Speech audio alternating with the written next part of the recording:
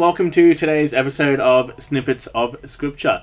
Dylan, I got a question for you to begin today's episode. Go on. Have you ever seen one of those movies or read a book with the classic trope of like a guy goes into the future and sees what is about to happen? I have seen movies and I have read a book, and one in which those happens has to be the classic story of A Christmas Carol by Charles Dickens, which I embarrassingly haven't read. But the story, of course, is that Ebenezer Scrooge, pretty ordinary bloke, and the three ghosts of Christmas come and visit him. The ghost of Christmas past, present, and the ghost of Christmas yet to come. And I guess that's what we're going to focus on today a bit more. Not Charles Dickens, but the ability to see into the future, and then it sort of affects how he lives now, doesn't it? He sees this terrible picture of people not mourning over his death, and hopefully, and it does, affect how he lives in the present. That's it. And so we'll get a bit of Ghost of Jesus yet to come in today's passage.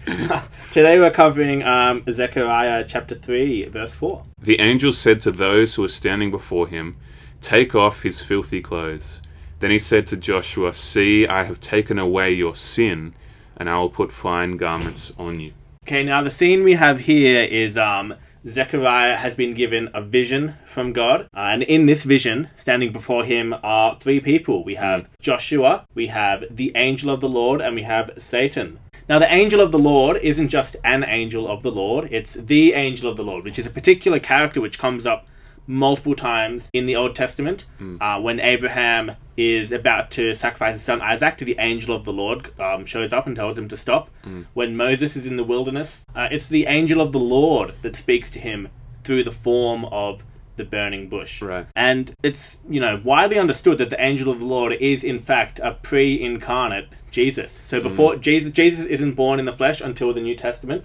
But here in the Old Testament, these instances of the angel of the Lord appearing is understood to be Jesus appearing to God's people. And so the scene we have here that Zechariah is seeing is Joshua standing before God, and beside him the angel of the Lord, Jesus, and Satan. You have both the Redeemer in Christ and the accuser in Satan. It's almost like you have a depiction of the judgment that is to come. It's Judgment Day that's coming at the end of time.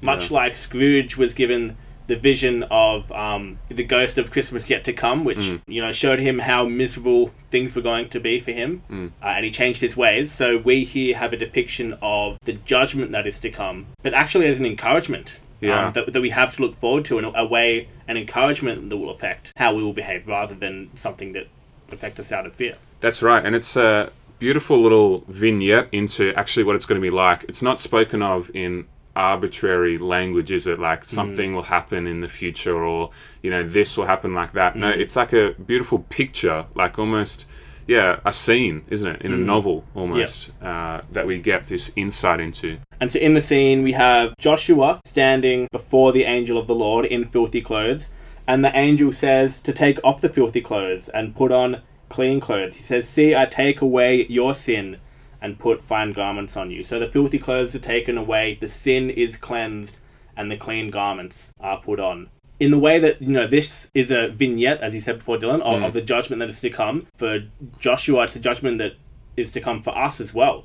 As we face God on that final day, we'll stand before God in absolutely dirty rags, and it's through Christ that our rags are replaced with clean clothing. And clothing in the Bible is used as a depiction of God's mercy to his people. You only need to look back into Genesis chapter 3 to see that the first act of God's mercy and salvation. God's salvation that he had for his people was giving Adam and Eve clothing in the garden. That's right. And it's very personal depiction of what's going on. It's not just legal jurisprudence of God forgiving sinners and letting go and condemning those who are damned. It's Christ quite literally giving us new clothes. He's clothing us himself. It's very personal, very intimate. He's not just stamping like Judge Judy might, but he is personally putting on the clothes of righteousness, the clothes of salvation, as we peer into this beautiful judgment day.